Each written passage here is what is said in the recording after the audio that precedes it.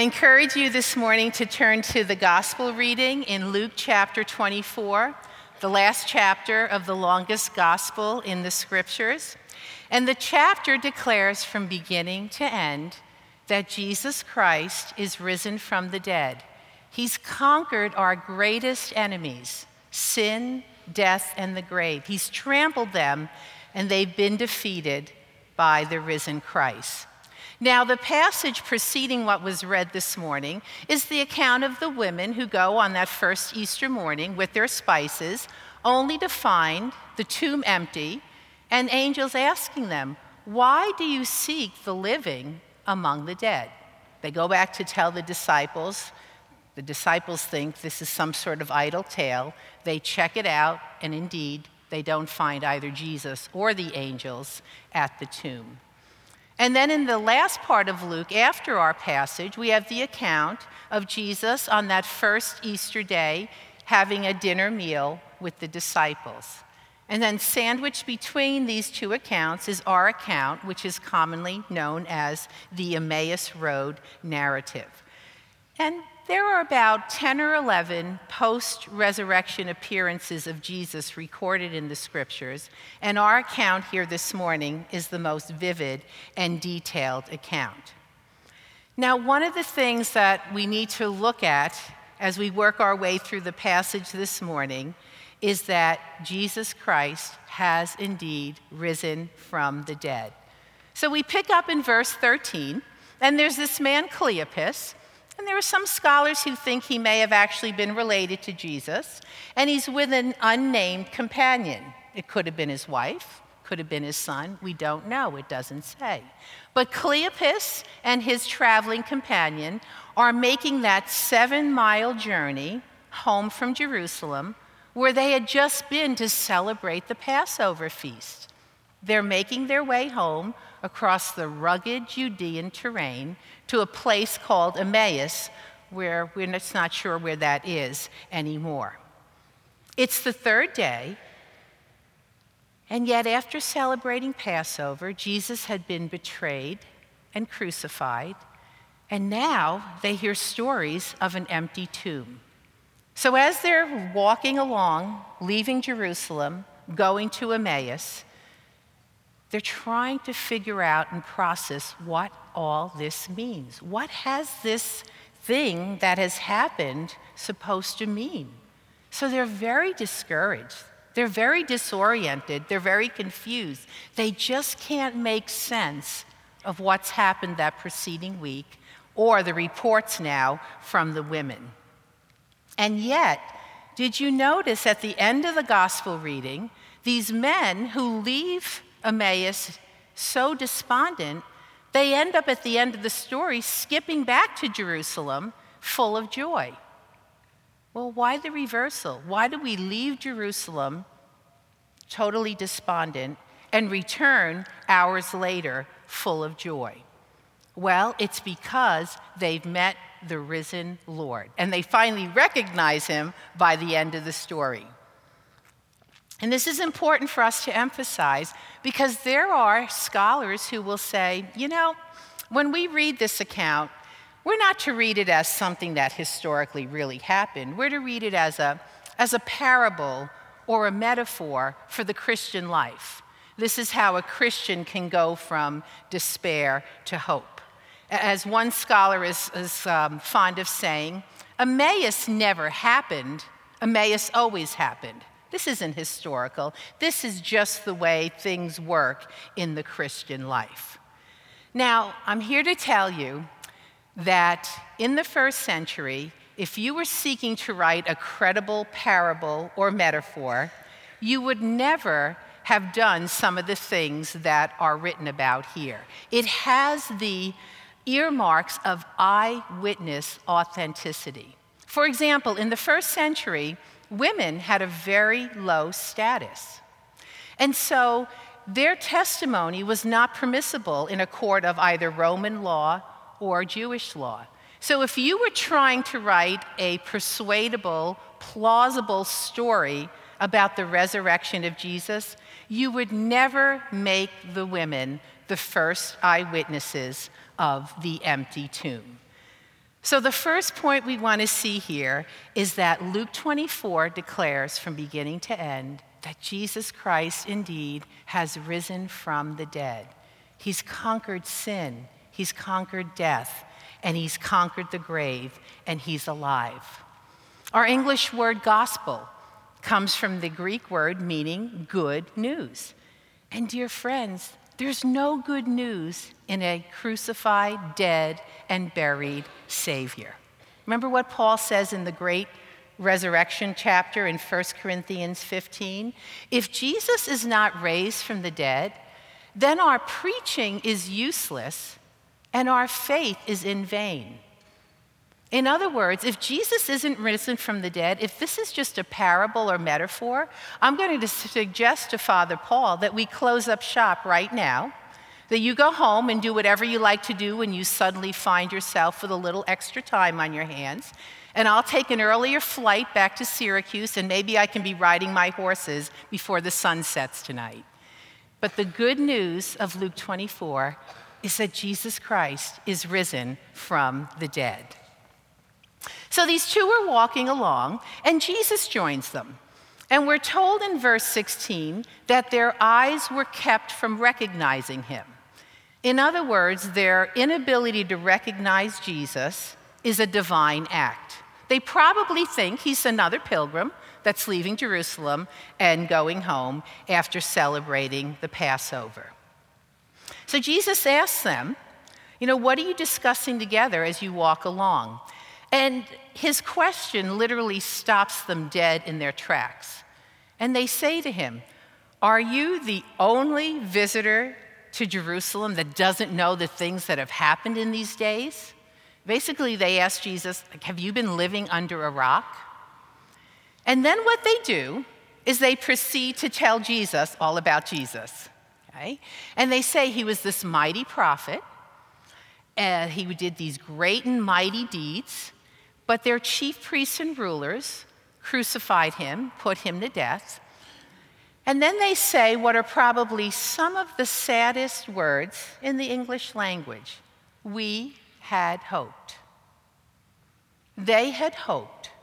So I wonder as we come here today how you would finish that blank. We had hoped. What in life just hasn't quite worked out the way you had planned? Where have hopes been dashed? Where are you just sensing despair? Now, for these disciples, they tell us, we had hoped that he was the one who would redeem Israel. Now, what that meant in their minds was that the Messiah would come and he'd overthrow that despised Roman rule. He'd restore the sovereignty of the nation, and he'd reestablish the Davidic kingdom. And when that didn't happen, their hopes were dashed. It's been 3 days, and not only that, they find out that the tomb is empty. Now, the second thing I want us to notice is that their physical inability to see Jesus, that he's the one walking along the road with them, is a reflection of a much deeper inability to see Jesus in the Old Testament. And Jesus sharply rebukes them for this. Look at what he says in verses 25 to 27. "O foolish ones, and slow of heart to believe all that the prophets have spoken. Did not the Christ," and Christ is just our English word for the Hebrew word Messiah, the anointed one, "did not the Christ have to suffer these things and then enter into his glory?" And then beginning with Moses and all the prophets, he explained to them the things in all the scriptures concerning himself. Do you see what Jesus is saying here? He's saying these things that have happened were all foretold in the Old Testament. Why can't you see these things? The root of their trouble was their failure to accept what the Old Testament said would happen, that the Messiah's suffering was part of God's plan from the beginning.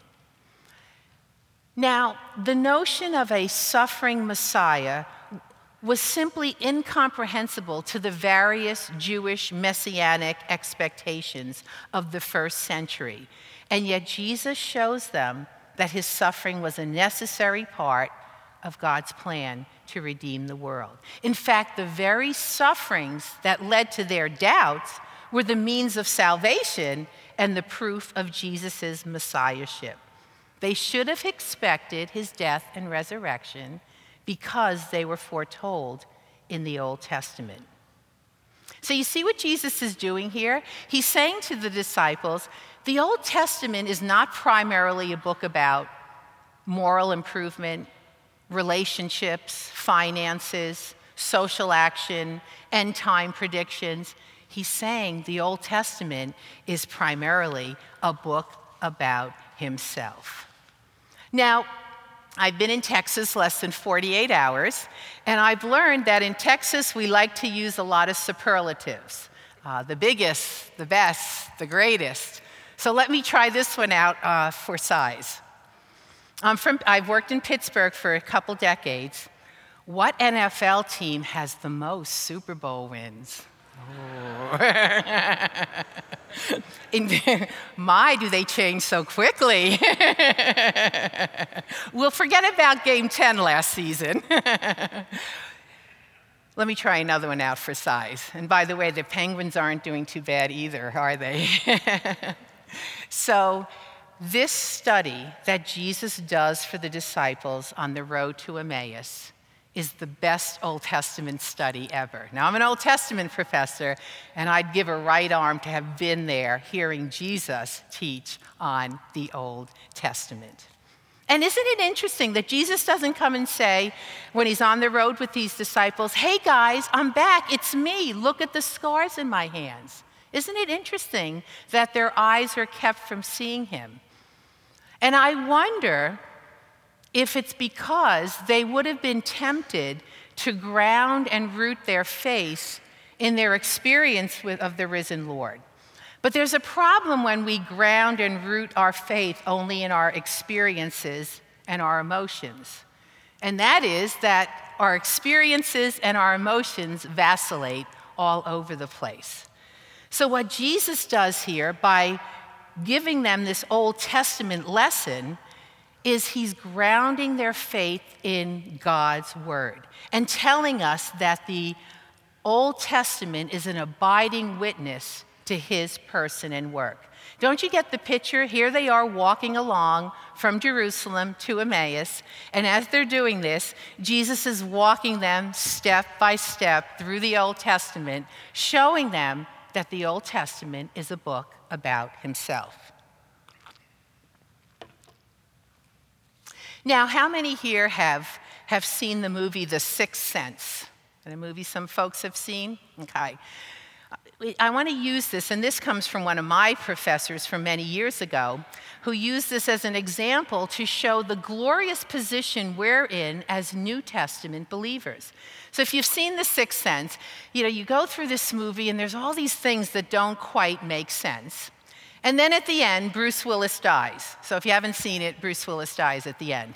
And then when you see it a second time, suddenly all these clues make sense. Oh, they really weren't talking to each other. Okay, and all these lights go on. And because you know the end of the story, you're able to go back and see the story in a much different light. And that's the glorious position we're in as New Testament believers. Jesus is telling us, the Old Testament, it was all pointing to me. I'm here, I'm risen. Now go back and see how the Old Testament points to me. And it's not just a little passage here or there. I'm always paying attention to what's repeated in Scripture because that was one of the ways that an author would emphasize things. And in verses 25 to 27, the word all is repeated 3 times. He says, how foolish you are to believe all that the prophets had said. And then beginning with Moses and all the prophets, he began to interpret to them in all the scriptures the things concerning himself. So there's a comprehensiveness to the way in which the Old Testament is a book about Jesus. It's not just a little prophecy here in Isaiah chapter 7, verse 14, or Micah 5:2, but the whole Old Testament is Christotelic. It points to and finds its fulfillment in Jesus Christ. And so we want to make sure when we're reading, when we're studying, when we're teaching our Old Testament, that we're never doing it as if the cross hadn't occurred, because the Old Testament is a book about Jesus Christ. Now, a last thing to notice as we come to the end of the chapter is a principle that we see weave through the entire Scripture, and that's the Emmanuel principle. Now, Emmanuel is simply a transliteration of the Hebrew word God with us. So here's the picture. Starting at verse 28, they approach the village of Emmaus, and Jesus pretends that he's going on further, and they dissuade him, saying, "Oh no, the hour is late. Come and eat with me, and eat with us." And we have this beautiful picture of Jesus dining with Cleopas and this unnamed disciple. Here it is, the first day of the resurrection, the first day of the new creation. And what's Jesus doing? He's just dining with these two ordinary disciples. Jesus desires to have fellowship with his people. And so, interestingly enough, even though he's the guest, he takes over the posture of host. And listen to these 4 verbs that are used. He takes the bread, he blesses it, he breaks it, and he gives it to them. And when he breaks the bread, what happens? They suddenly realize that they're in the presence of the risen Lord, and then Jesus vanishes. Takes the bread, blesses it, breaks it, and gives thanks. Certainly those are verbs we've heard before. The same verbs used in the feeding of the 5,000 in Luke chapter 9. The same verbs used in Luke 22 when they're celebrating the Passover feast before Jesus' crucifixion, and the same verbs that Luke will use several times later in his Acts of the Apostles. It's hard to miss the Eucharistic overtones here. In the breaking of the bread, Jesus reveals himself, and they realize that they've come face to face with the risen Lord. And then this earlier Bible study on the road to Emmaus begins to take on new meaning for them. And they both had the same experience when they declare, "Did not our hearts burn within us while he talked with us on the road and while he opened up the Scriptures to us?" Did not our hearts burn within us? Probably the most well-known account of this outside of Scripture is John Wesley's own testimony. You know, John Wesley had been a missionary to what's now the state of Georgia, and he wasn't a believer. That's his own testimony. He was a minister of the gospel, a missionary, but he wasn't a believer in Christ. It was years after that, on May 24th, 1738, that he had this experience with God's word. Listen to what he says. "In the evening, I went very unwillingly to a society in Aldersgate Street where one was reading Luther's preface to the Epistle to the Romans. About 9:15, while he was describing the change which God works in the heart through faith in Christ, I felt my heart strangely warmed. I felt I did trust in Christ, Christ alone for salvation, and an assurance was given me that he had taken away my sins, even mine, and saved me from the law of sin and death." Has your heart ever been strangely warmed, like our 2 disciples here on the road to Emmaus, or John Wesley's testimony? Now, I know that for some here the answer is yes, because I was with many of the women yesterday, and together we just saw how, in looking at the Word, our hearts were warmed because we saw Jesus. That Spirit-generated confirmation that we get that God's Word is true, and not only is it true, but it's relevant and it's significant for my life. Have you come to see Jesus in all of Scripture? That moment of illumination when the pieces of the puzzle start fitting together. Now, maybe for some of you, just recently there's been this sort of burning inside when you hear scriptures being read or when you're thinking or talking about God's word. You know, Jesus shows up in our lives long before we recognize him. Perhaps Jesus is working in your heart today. So the story comes to an end on a note of joy. The bread is broken. They recognize Jesus. He vanishes from their sight. And even though it's late in the day, that's why they didn't want Jesus to go on, what do? They hightail it back to Jerusalem, wanting to break the news to the disciples, only to find that they already know that Jesus is arisen because Peter has seen him. So joy. So we come today, again, perhaps thinking about dashed hopes, but as we come to the table, we realize that we serve a risen Savior, and he's promised to enable us to live in this life amongst the dashed hopes. So let's together now come and together celebrate the risen Savior whom we worship. In the name of the Father, Son, and Holy Spirit. Amen.